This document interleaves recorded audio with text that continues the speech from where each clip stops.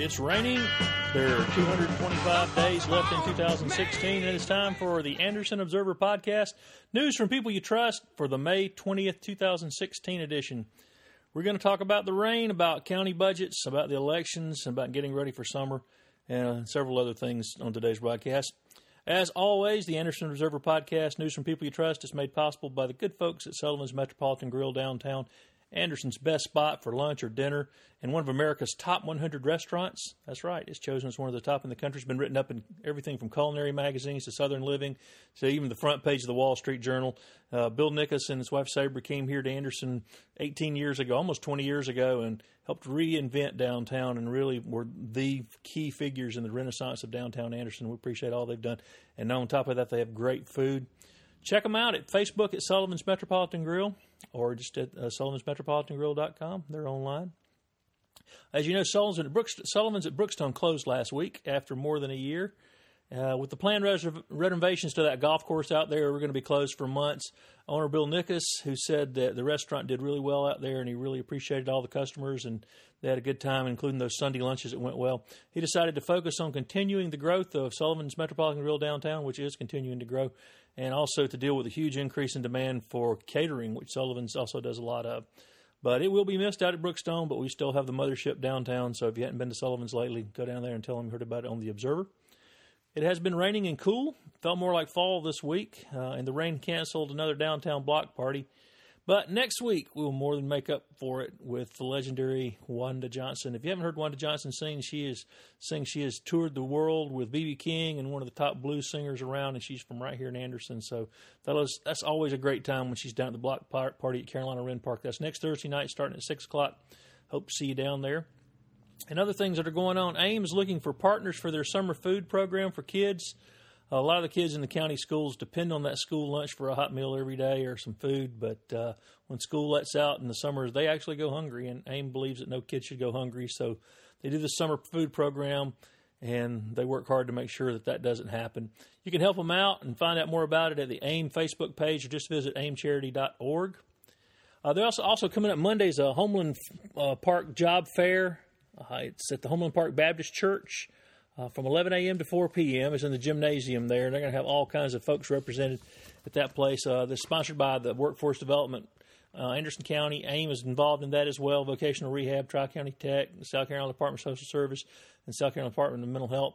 And the goal is to bring the community resources and information that are needed for those who are unemployed or underemployed and help them find a better career, and also to help the Homeland Park economy down there. The event is going to be featuring a barbecue plate fundraiser as well, and the plate is $6, and I think it includes sandwich, Brunswick stew, and chips, and all that kind of thing to drink. So you might want to drop by there Monday if you're looking for something to do. You know somebody down there that needs a job. Troopers are starting a new push now between now and Memorial Day to ticket people not wearing seatbelts. So if you're not a seatbelt wearer, you might want to do it. You might want to get in that habit. Save some money and save yourself a lot of grief by just buckling up. In other news, Mike Gambrill easily won the runoff for the South Carolina State Senate seat left vacant by the untimely death of Billy O'Dell. Senator Billy O'Dell is still missed and will be.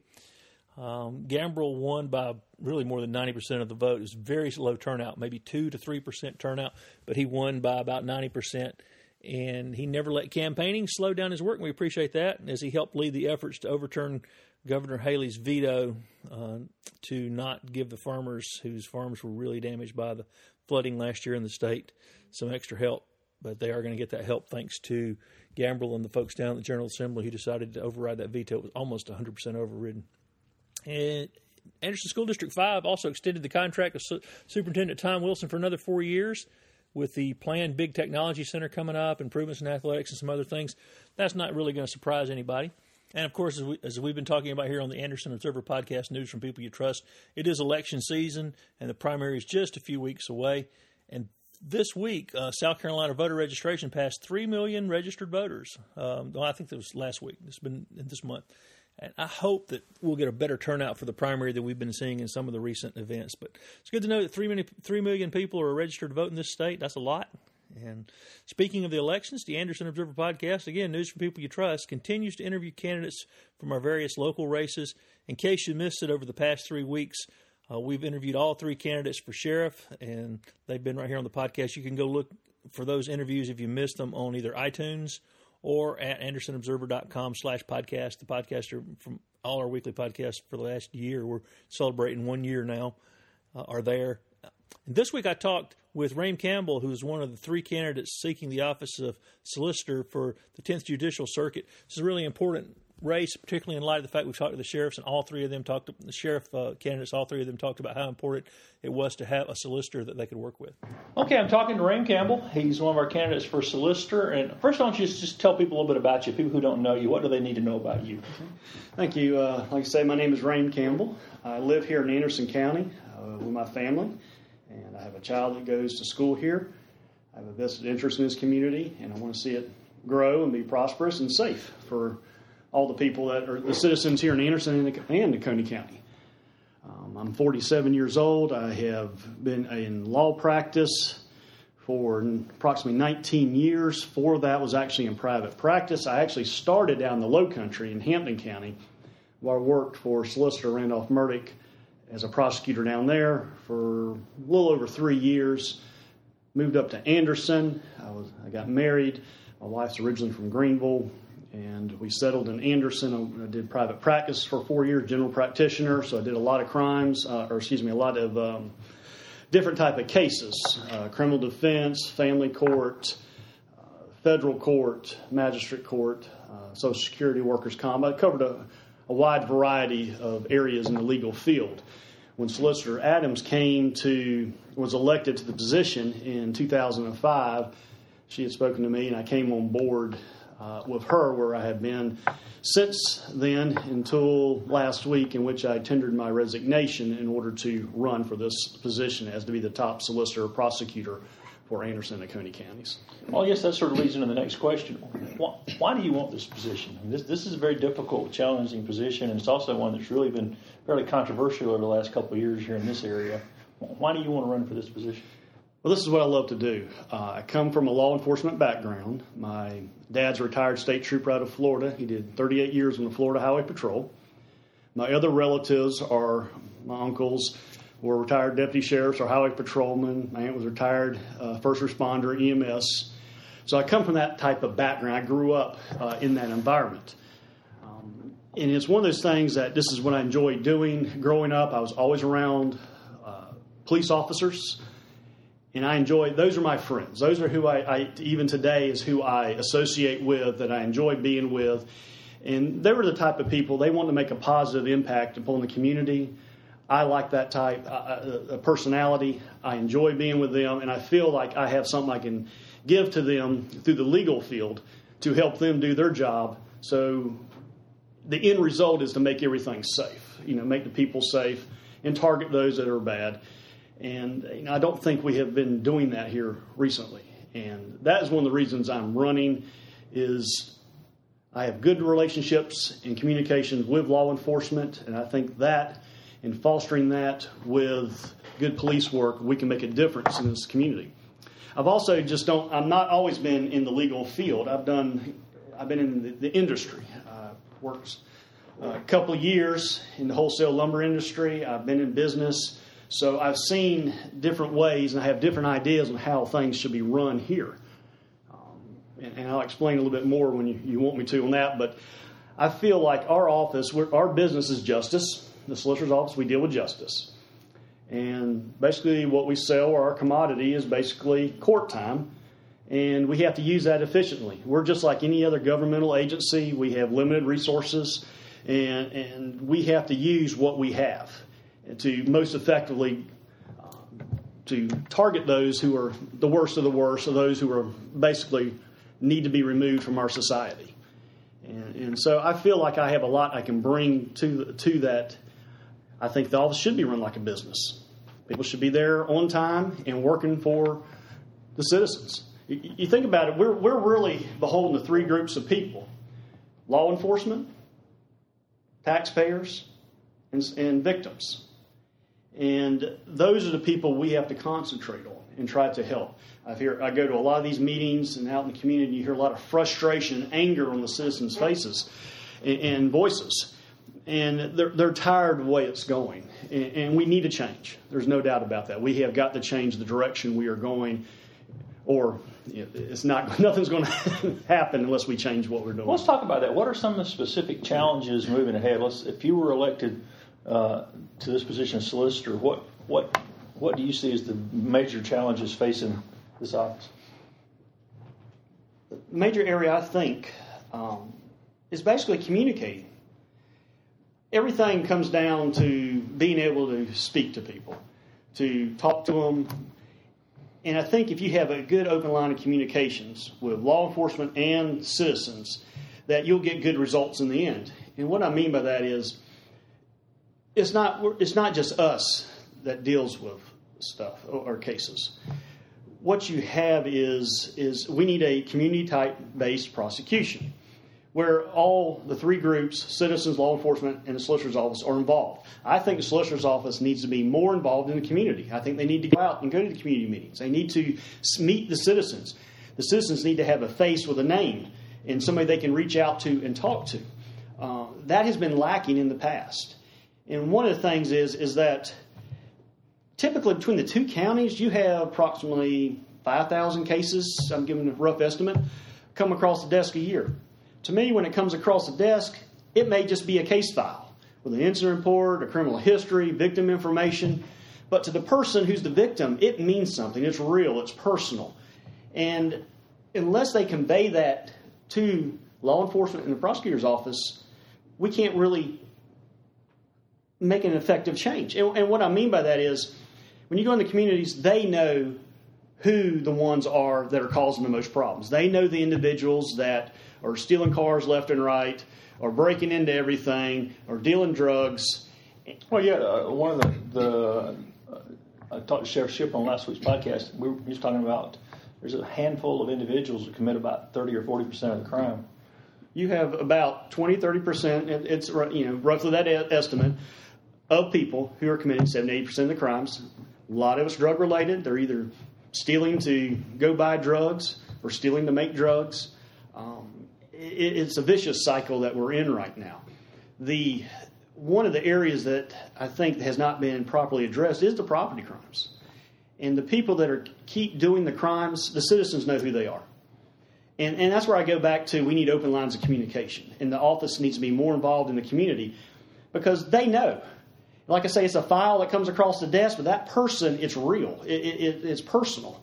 And once they start communicating to law enforcement, to our office, these are the ones we have got to get out of our community to make it safer. Then we can use what we have as limited resources on court time and use that time wisely to go after those who are the biggest thorn in the community. When you're talking about limited resources, what resources does the solicitor's office need to do a more progressive, aggressive job? Well, we have in Anderson County, there's approximately 24 to 26 court terms a year. About half of that is trial terms. Coney is about 12 to 13 terms a year. They usually do 1 week a month for court terms. And so that's all we have, because we have a limited number of judges throughout the state that they basically rotate through the counties, and they're set schedules. So that's the time we have to work in our parameters that we work in. At that point, we have to use what we have through our investigators at the solicitor's office, the prosecutors, the assistants, to go after and use the time we have to target the people, the right people. Most of our cases, the way the system is designed, is going to be moved through police. But there are that certain group, and I propose that we have a top 50 hit list, that these are the top 50, just like the FBI most wanted list, that we here have a list of people that these are the worst of the worst, and these are the people that we have to concentrate our limited amount of time, because there's only so many days and hours in a day, and you have to use that time wisely to go after the ones, and I say it's a top 50 group, and we start knocking them off. And those are the ones that, when I say the resources, it's not just us. We have to work. Are you staffed well enough? I mean, I guess that's the question, because I know there's nothing you can do about how much court time, that's sort of set, but one of the frustrations talking to law enforcement over the last couple of years is, and maybe it's just like you said, communication and stuff. They feel like a lot of times somebody will go in and they'll have 10 things bundled into something small, and they get out, and they get frustrated feel like like you're saying, picking up the same guy again after that. Well, he just had 10 charges and he's out already. Well, one of the things is of course we're always limited by the budget that we're given, and we always need more money. Like every other governmental agency, you need more resources, funding, to get staff, to get the resources we need to successfully prosecute, whether it is type of equipment to help us in the courtroom or to hire competent and quality people. But one of the things is, and this comes back to communicating. People are fed up. What I hear in the community is that, hey, we arrested a guy, he gets out. A lot of times the citizens get frustrated, but the system is designed in which we don't set the bonds, the magistrate courts set the bonds. And there's no particular guideline on how much a bond is set. It's up to the individual judge. There's no criteria. They just make it an informed choice decision. So a lot of times when I say communicating is that law enforcement will know when Jeffrey Hughes gets arrested. They'll know before we do. And he was the one who was up in the Townville, Double Springs, Fairplay area that was stealing a lot of cars. And the citizens up that way with the Take Back Townville, with the citizens are very involved and they're fed up. And they helped find this guy and finally got him arrested. When they finally put handcuffs on the individual, it's going to be a couple of weeks by the time the paperwork gets to the solicitor's office. The time it goes from the judge's office to the clerk's office to our office, in which a file is generated to getting the case report from the officer, it'll be a couple of weeks. In the meantime, that guy can get back out and get arrested a couple more times before we even know that one file hits the office. Right, and that is happening. And that's happening. Particularly like you're talking about, and not percentages, there are just, in terms of the theft you're talking about, I can talk to any of the chief deputies or anything, and they can give me 4 or 5 names that are always on hitting, robbing, stealing from people, the theft kind of thing. And like you're saying, several of them have gotten to the point where they're awaiting first defense on 3 or 4 or 5, and they go right back out and do it again until they get caught again. And that's where that communication is key between the agencies, that when we work together, we have successful outcomes. So, in a case such as this, if Hughes already had 3 or 4 cases in the office, whether between Oconee County or Anderson County, then his bond should be revoked. And what that at least does for the citizens, it gives them a peace of mind that he's behind bars, that he's out on bond, he's committing more crimes, he's not going to stop.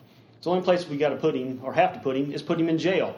At least at that point, until this case is disposed of, he's not out harming the citizens. And that's where the communication comes into play. Law enforcement will know before we do. And they can call and say, hey, he's out again. We just picked him up again last night. We look at the information we have, say, well, he's got a couple cases pending. Let's revoke his bond.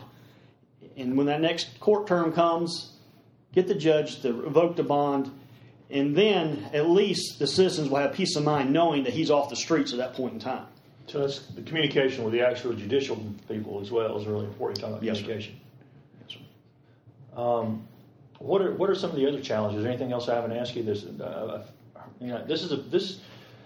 This election cycle is key because we've got a sheriff's race and a solicitor's race, and those are, like you mentioned a while ago, 2 of the key components to safety. Public safety here in Anderson. And as we grow, and we have grown exponentially over the last decade and a half, but our services, not just for the solicitor's office, but our law enforcement, have not kept pace. So you're facing what you mentioned, a challenge on budget, challenge on staffing, but also a challenge on just the economics of scale, that when the county grows, crime grows. And a lot of people will look at, one of the things I think Anderson County has done a pretty good job of is we report all our crime statistics. And so when you see us end up on these things, it's because we report and other counties don't. You're not required to. But we end up on, they're number 4 in this, or you're number 4 in theft or something in the nation, all these things. But that's because we're reporting specifics and other places are not. So that's a little misleading. That's true. But you've been in the office and you've seen it. So are there any other specific changes you would make? Anything you would be more aggressive with? Anything you mentioned communication. That's probably one of your big things. What else? Well, first of all, I think that the people in the office need to have a vested interest in this community. Right now, for the attorneys in the Anderson County Solicitor's Office don't even live in the circuit or live in Anderson or Oconee County. They don't have a vested interest. And I think the people that's in the office need to have a vested interest because they can make a decision and then go back to home and not have to deal with it. I think you have to have that vested interest in the community because people will see you out in the gas stations, the grocery stores. You'll be in the paper. They will talk to you. They'll see you on the street. They'll see you in the restaurant. They'll come up to you. And you got to be held accountable and responsible for your actions and the decisions you make. And that's why being in this community, being and living in this circuit makes you more accountable. And when you get out and see the citizens and you talk to them, you see them face to face, it makes it more personal. And you have to look them in the eye, and you have to, you have a decision to make, and we have hard decisions to make. A lot of times you're going to make some people happy, and a lot of times you're going to make some people mad. But you have a decision. That's our job to make. We make decisions, and it affects people across the board, whether it's a victim, law enforcement, or the defendants. We have the power to control that, and I feel that the people in the office need to be accountable to the community. And that's one of the areas I think that needs to be addressed. Also, I think is that because, as I say, we have a certain amount of time to do things, that people need to be in the office, they need to be working. And we're working for the taxpayers, law enforcement, and the victims.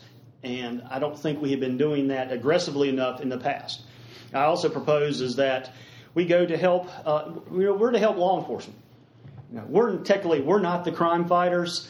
They are. They strap on their guns, their badge every day, and they go to work and they put themselves in harm's way. Whatever that day will bring to them, they do not know. We don't do that. We deal with what they find. And one of the things, because they're out 2 o'clock in the morning, we should have an on-call prosecutor in which if they need legal advice while they're on the side of a road with somebody, they can pick up the phone and call an attorney and get them. They're working. We need to be working too. And that's one of the areas I think that needs to develop. And the prosecutor's office needs to also understand what law enforcement does. And that's where working relationships. If you have good working relationships, it builds good success. And granted, we're not always going to get along. Each law enforcement in the solicitor's office plays a different role in the justice system. Their job is to make an arrest. Our job is to prosecute what they do. But we have to remember and put aside differences and put aside problems that we think may arise to remember and focus on what the common goal is. And our common goal is to work together to seek justice, to make sure our citizens are safe in the community. And that's that end result we're looking for. And that's where we have got to, I think we have fallen behind in the past, is that we're not working together. And when you work together, even if you don't agree with what someone does, we have to put those differences aside and focus on who we're actually there for, is the public. Well, and I think you've been pretty clear on those 2 points. So we've got the communication and the cooperative effort. What about, you mentioned victims. What could you do in your office to advocate for the victims in a more effective or more... Well, we do have a victims advocate assistance that the sheriff's office has them. Right. A lot of the law enforcement municipal agencies have them, in which, and then the solicitor's office has them, in which they keep in contact. And we have the Victims' Bill of Rights, in which, on the state level, in which they have rights as a victim. Right. Ultimately, they don't have the decision to say in the outcome, but I feel like the victims who are victims of crime should have a voice and a say in what goes on and what happens. And to do that, we need them to be active. A lot of cases you typically wind up dismissing because the victims don't want to be found, to give false addresses, incorrect information. A lot of it goes back to drugs, and they're in that cycle. They're in that group of people, and so they don't give good information. They won't help out. A lot of problems, just like domestic violence. We're known, it seems, for our state to be one of the worst in the country in domestic violence, and one of the worst right now in burglaries. But like you said about the statistics, that also plays a little bit into it. But it's more than just our office. You have to reach out to a lot of the community groups that help people, such you have battered women and these people that live in that type of environment. They have nowhere to go. They have no resources. There's no place for them to escape from the, in this case, domestic situation in which they live. And I think one of the things that our office can do to help victims and help the community is to reach out and be more proactive involved. One of the things is we want to see that the people that are charged with crimes, that there's some people we can help. Being in the business of justice doesn't mean you always put people in jail. You have to make an informed decision and judgment on each individual on a case-by-case basis. And there are people we can help. First-time offenders, those that do nonviolent type crimes. Everybody's been a teenager, and they mess up. They should not be punished their entire life because of a rap sheet. Because the ultimate goal is to make that person a productive member of society. And there's programs we have that are in place, whether you're a drug addict or a first-time offender, so we can try to help those people. Because it's cheaper to help them and get them off the drugs or get them to be a productive, solid member of the community so they can get gainful employment. Because if they're not employed, they're going right back to that cycle, and they're not going to break that cycle. They're going right back into it, and they're going to start stealing again. So we have to help those type of people. Well, I'm glad you mentioned that because I was heading there with that. Of course, you have the drug court, which unfortunately, again, I think is communication. A lot of people don't even know about if they're fortunate enough to have someone to point them in that direction. I've been working with addicts and alcoholics for 40 years, and I've seen a lot of changes around here, obviously, in that time. But it seems like we're filling our facilities and our court dockets with simple possession, nonviolent offenders that certainly get in the way of these guys who are not only violent, but thieves and other more. Is there a way to vet what goes to court when? And I mean, I know it's a tricky thing, but is there a way for your office to help prioritize what we want to rush through? What we typically want to rush through is, I told you my idea about the top 50, right? Basically a hit list. Those are the ones we know that we have to get removed. Those are the people that they're not going to change. You can't help them. They're too far gone for us to make they have to want to change themselves, and if they don't want to, we can't help them. Even with first-time offenders, drug addicts, you mentioned, helping seem like substance abuse, alcohol abuse. Right. They have to also want to come to the table and bring something and say, I want to change. I need help. Will you help me? Mm-hmm. But then there's groups of people that we can't help. No matter what we do, they've been given a chance time and time again. Those are the ones that we just, for the safety of all the citizens, have to get removed. Because these are the people that, it doesn't matter if it's broad daylight, at night, where the location is, whether it's at a restaurant, gas station, grocery store, that they'll prey upon, good, hardworking people. Mm-hmm. Or just drive through Humboldt Park, yeah, day or night. Drive down Plainview or somewhere and look at what's going on out there. And I think that one of the things is that we have to be more aggressive in going after and targeting these people through police action, law enforcement action, and then us working with them together. One of the things is that we need to, in order to help make good cases, is that we have to be on a case from the get-go. It's easier to fix problems and work things out on the front end of a case when it happened than it is a year later. So you can get problems solved up front. And that's right. It goes back to communication. The major cases, the stuff that's high profile, the ones that everybody sees that makes the paper, those are typically cases that are violent crimes that carry a lot of weight. When I say weight, years in time in court, that our office needs to be helping law enforcement from the start. Now, we don't do the investigation, but we're there to advise, and we're there to explain to law enforcement, you're making an arrest, you're doing an investigation ultimately to make an arrest. But ultimately, the ultimate goal is to get to trial or get to a successful disposition of the case, whether it's through a plea or a trial. To help you get there, we need to be helping them to tell them what we need, what we have to have a successful prosecution.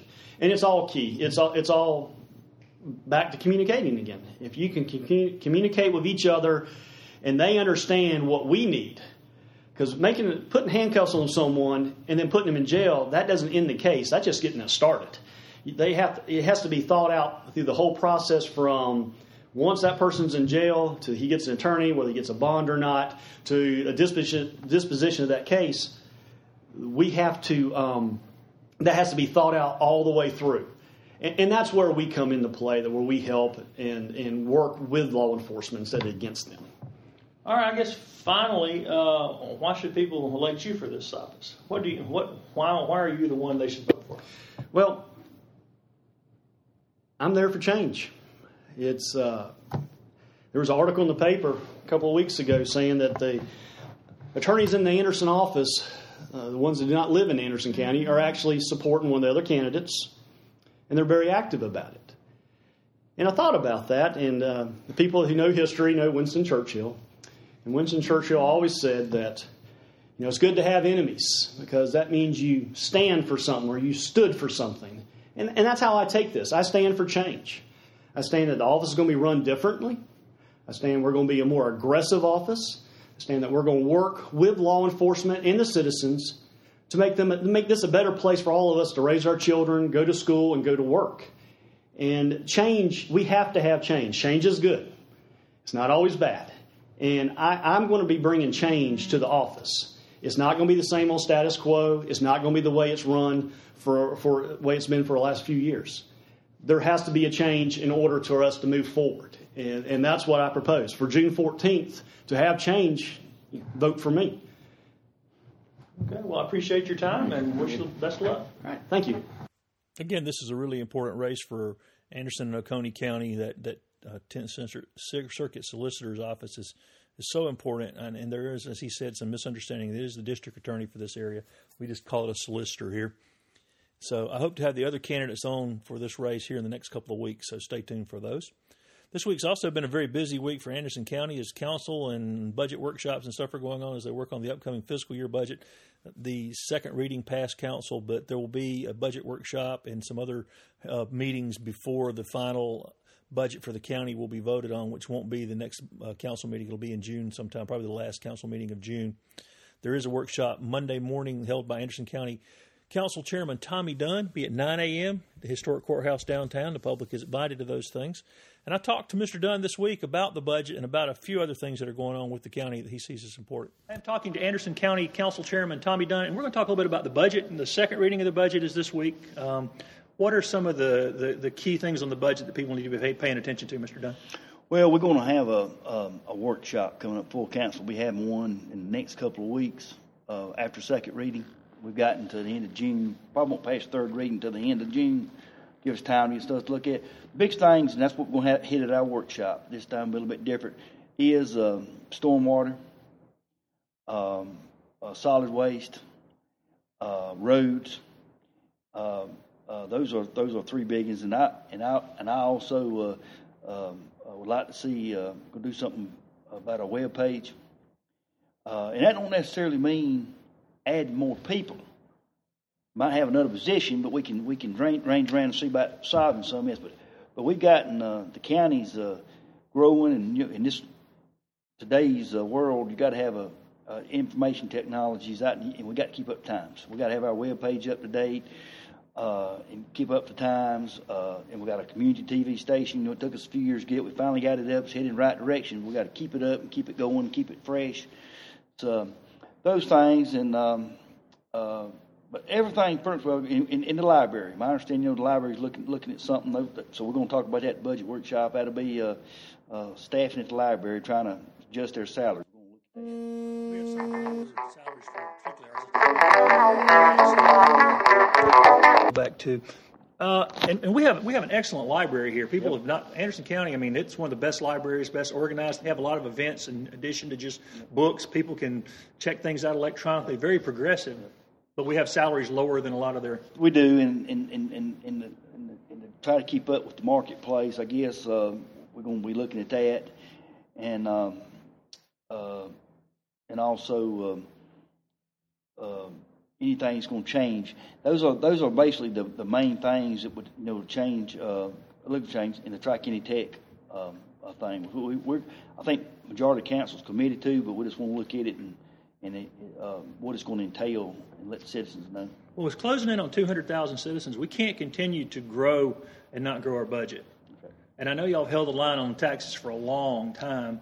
At some point, there's going to have to be some sort of increase from somewhere. Well, you're right, because unfortunately, local aid subdivision ain't coming back. I don't see it in the near future. I think the state's figured out a way they can get some things done, and so we've got to get that.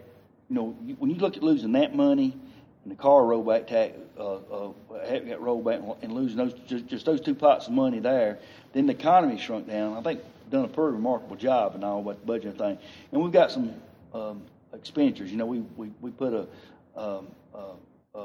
roof on the museum this year, and just finishing up. So that's a big expense. It had to be done.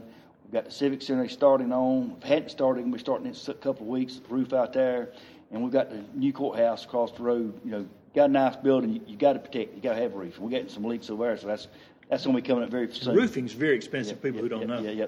Especially the kind of roofs we got on them buildings, Roofs, and as big as they are, and the way what they're made out of are expensive. Now, on the roads we were talking about, you know, last year a car tax kind of was floated out, but didn't make it last year. At the time, they were talking $10 a car. I actually asked some people out at a nursing home what they thought about it, and they were all fine with it. I mean, people, $10 is $10 a year is not very much money.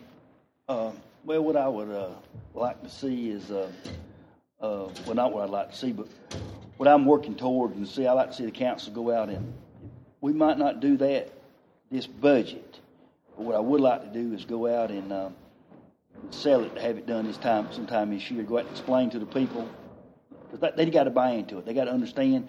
And two things I think would be very important. Number one, every dollar of that money will go to roads, no administrative, every bit of it, and to put a sunset clause on it where it has to be renewed in like 4 years or something like that. That way people can say, well, they done it, it did work, they done what they said it was going to do or not or whatnot. And I think those two things might soften it some. But we got to do something on the roads. I mean, my math was at $10, it was something like between $2 and $2.5 million a year we had raised for roads for a car tax. That's right. And I mean, $10 a year is almost no more. That's like 80 cents a month or something. I mean, you can find that in and like I said, we got to do something. And I know it's and I hate it. But when you look at what they saved before, took away from the car tax, the state tax, took away our portion of it in the local government, we got to get some of it back. I mean, the fixed roads. That's what I say. Because we're getting to the point where it's just not. If we don't do something in here, it's going to be more than just putting a layer of blacktop on or asphalt on. We're going to have to do some work, grind it up, and do something to the base, and getting to that point very much. So we got to get some work done. And there's a lot of areas that the state and federal mandates that are unfunded have squeezed us tighter and tighter. That's right. No doubt about it. We've held it. Last year was the first year that we was able to really give a little bit of pay raise, and we've several of the state mandated things we had to give pay raises. Through the years. Another thing, which we could pass it on to the employees, but when employees, some of them, what they're making, not being able to give a pay raise, our insurance went up this year. Probably went up $500,000 in the budget.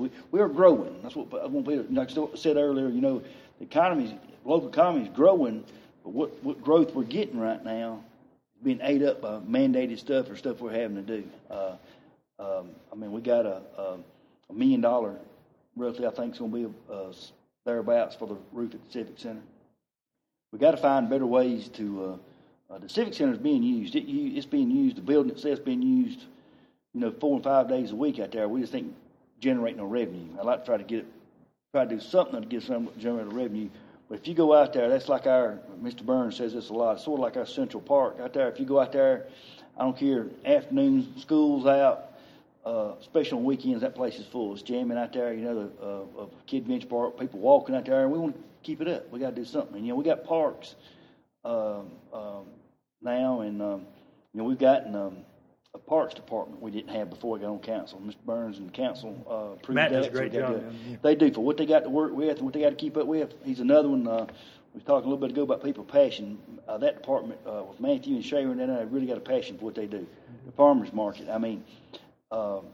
This past week, They're supposed to done it Friday. I'm assuming they did get the sign put up. We had a new sign put up because the other one was unrepairable and gone. Well, we ended up at $20,000 in a sign down there for the farmers market. But we needed it. We got to keep. What I'm saying is getting back to what's called. We've got stuff repairs. We got to upkeep. You know, it's like they're tearing the buildings down behind us down here at the old Bell's building, Warworth building. They was run down and wore out because they hadn't been kept up. If they had been kept up over the years, wouldn't have had to tear them down, could have done something. But they was beyond repair. For money, it would have been worth to get them fixed with, so we don't want to see our other stuff get like that. We've got to keep it up. Well, economic development's been pretty good in bringing in jobs, and a lot of those jobs have not even been realized. They're just getting built and all. That's right. And all of those people, when you hear we're bringing in 100 jobs, 150 jobs, many times that's a lot of new people to provide services for. So that's the other big. It is. I mean, I said earlier, you got that much more solid waste to contend with, that much more stormwater has to be contended with. Mandated stuff you're talking about, yeah. On the mandated stuff, we've gotten a good portion of. But one good thing about growing like this is the housing market right now is good, and so that's not only these jobs, people buying houses, and it's a good thing and bad thing. If you look around, all the construction that's going on in the local housing market and development's going on, so that's a good thing. It just takes a little bit for them to get on the tax books to get it up, but it's coming. We got to keep it going. I heard somebody say one time, they said, you know how much county services you can get for $1 million? You can get $1 million worth of county services. You can't get more than that. People want to get, they keep wanting to get blood out of a turnip. I'm going to switch gears real quick before we finish up here. You and I have been talking about Homeland Park and the needs down there. I mean, statistics you look at, an overwhelming majority of crime either has its origins there or happens there. Drug problems, you can ride down through a couple of streets there, and I've looked the other day, they were talking about adding 50-something houses to the demolished list. I believe, if I'm correct, it's about 5,000 and not one down, and the feds will charge you $7,800 or something, that kind of thing. What do you think we can do for Homeland Park in the months and years ahead?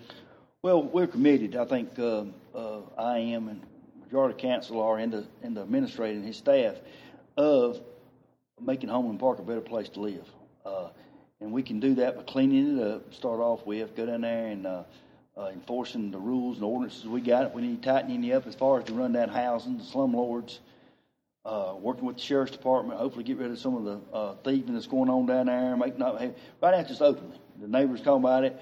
Those two things are big things, and hopefully working. You know, they in the process of putting a community garden down there. Let people know that it's cured, and the county is going to be keeping an eye on it. People's going to be watching. It's not going to be. You might do this, but it's not going to go unnoticed as far as the stealing and the running rampant down there. Hopefully we can get in talks with the Salvation Army, the Boys Club, to do something down there. Maybe even have something other, a fire station. We're looking at something on that, working with them on that. Also, a community building. When I say, where this all works out in one building and whatnot, but you got the Boys Club, fire station, community paramedics. Working with the hospital, we're in talks with them down there, talks with School District 5. We're having job fairs down there very shortly, not this week, next week, I think job fairs will be starting down there. Got companies involved and interested, and I've heard a lot of comment from some business folks around that have heard about what's going on down there, what the process is trying to do, and got a lot of positive feedback. So we want to keep that going, and it's going to take a little bit. It's not going to be fixed overnight, but we're going in it for the long haul to make sure it gets done. And I'm real pleased with the support down in the community and the feedback we're getting so far. But we've got to stay the course and get it cleaned up, and then out of attract more and better housing and attract businesses that are coming down there. And we got businesses down there. We just need to keep them cleaned up. And Home Park's not as it's got a bad reputation. Some people might bet, but it's not that bad. It's a lot of good folks down there, hard-working folks, and there's just a few bad apples down there, and just moves in, takes in, and it's people that a lot of times it happens in neighborhoods. It's renters. And what it's landlords don't care. They just want that rent. As long as that rent check's coming in, don't care what they got. So we hope we can educate and make sure people's responsible and get like that and have it, because fixing that up and getting that down there is just only going to make it better for the whole Anderson County. And the Homeland Park Fire Department has done a tremendous job of sort of being the headquarters for trying to revitalize things down there. Y'all got a community garden down there now? Yep, and they got a good fire department that's working toward that, a good board of directors and some folks involved in that, trying to keep it. Like I said, there's bringing the churches in, trying to get them involved. Like I said, one of the job fairs was going to be at Home Park Baptist Church. We've had a couple of meetings, and one of them, the Reverend, the preacher at Verenus was there, and a couple more people. And that's going to be key to this thing. And I've said this before in my years been on council, we're going to let the people know the council and the administrators got their back and going to be supporting them and doing things, but the community itself down there has got to want this to happen too. They got to have to make it work, and it can work. Right. Well, I appreciate Mr. Dunn. No, I appreciate y'all. Yes, thanks. Thank you, man. I think it's good to remind everybody that Mr. Dunn does not have any opposition for re-election, so this is not a partisan thing. Although he has done an excellent job as chairman of county council, he's kept meetings on track, kept them at a reasonable time, and I know they're working hard on hammering out this budget, and you heard the priorities there. If you have any issues, you can give him a call, or you can talk to the folks at county council, whoever your council person is, or you can show up at the next county council meeting, which will be a week from Tuesday night in the historic courthouse downtown, Tuesdays at 6:30, every other Tuesday at 6:30. And finally, Kid Venture 2.0 is moving ahead. The demolition of the old playground begins Monday morning. They're going to take the old volcano out, and they're donating that to St. Mary's Church. They're going to reconstruct it down there in a new way. And there's going to be new equipment coming with it's much more modern, much safer, much more accessible. There's going to be a new stuff on the ground instead of just wood mulch to make it safer. So that looks like a lot of good stuff going on there. If you've had kids and raised them here, that is the county playground. And there's a work day at that site still set for June 4th. I want to thank the continued hard work of Julia Woodson, whom we've had on this podcast before. And she continues to spearhead an effort to this new playground. See, it starts with citizens getting involved, and she wanted to see something better for her grandkids and for the kids of Anderson County. And so she has a full-time job, but in her spare time, she volunteers to make this Kid Venture 2.0 a reality. You can visit them on Facebook at Kid Venture 2.0, and you'll hear more about what's going on there and how you can help and contribute and volunteer. And finally, don't forget, Saturday, the Anderson County Farmers Market is now open for their spring market from 10 a.m. to 2 p.m. Soft opening for this. That's how they do it every year. There's been some produce out there. No tomatoes yet. Hold your horses. They'll be here when they're blooming. But there are there's been some squash and a lot of greens, a lot of other things, so you can get out there. And also a lot of crafts and things going on. Saturday is also the time they're having that Makers Market at Warehouse Theater right next door, so you can go by both places and give you something to do Saturday morning. And on Tuesday night, the Anderson Farm and Food Association will begin their efforts. So you can head on down there and get ready for a new season of fun and food. And they do some cooking. They have music and some other things and some workshops. So it's heading into produce season, fruit and vegetable season. So I know we're all looking forward to that. And we will announce when the first tomato shows up, I promise, right here on the podcast. Next week, we got Matt Shell, who's director of the Anderson County Parks and Recreation Department, here to talk about the Saluda River Rally, which is coming up. Plus, some more news and a couple of surprise interviews I want to save until next week. All that and more on the Anderson Observer Podcast, news from people you trust. And as always, until next week, I encourage you to get out and do something to make Anderson a better place.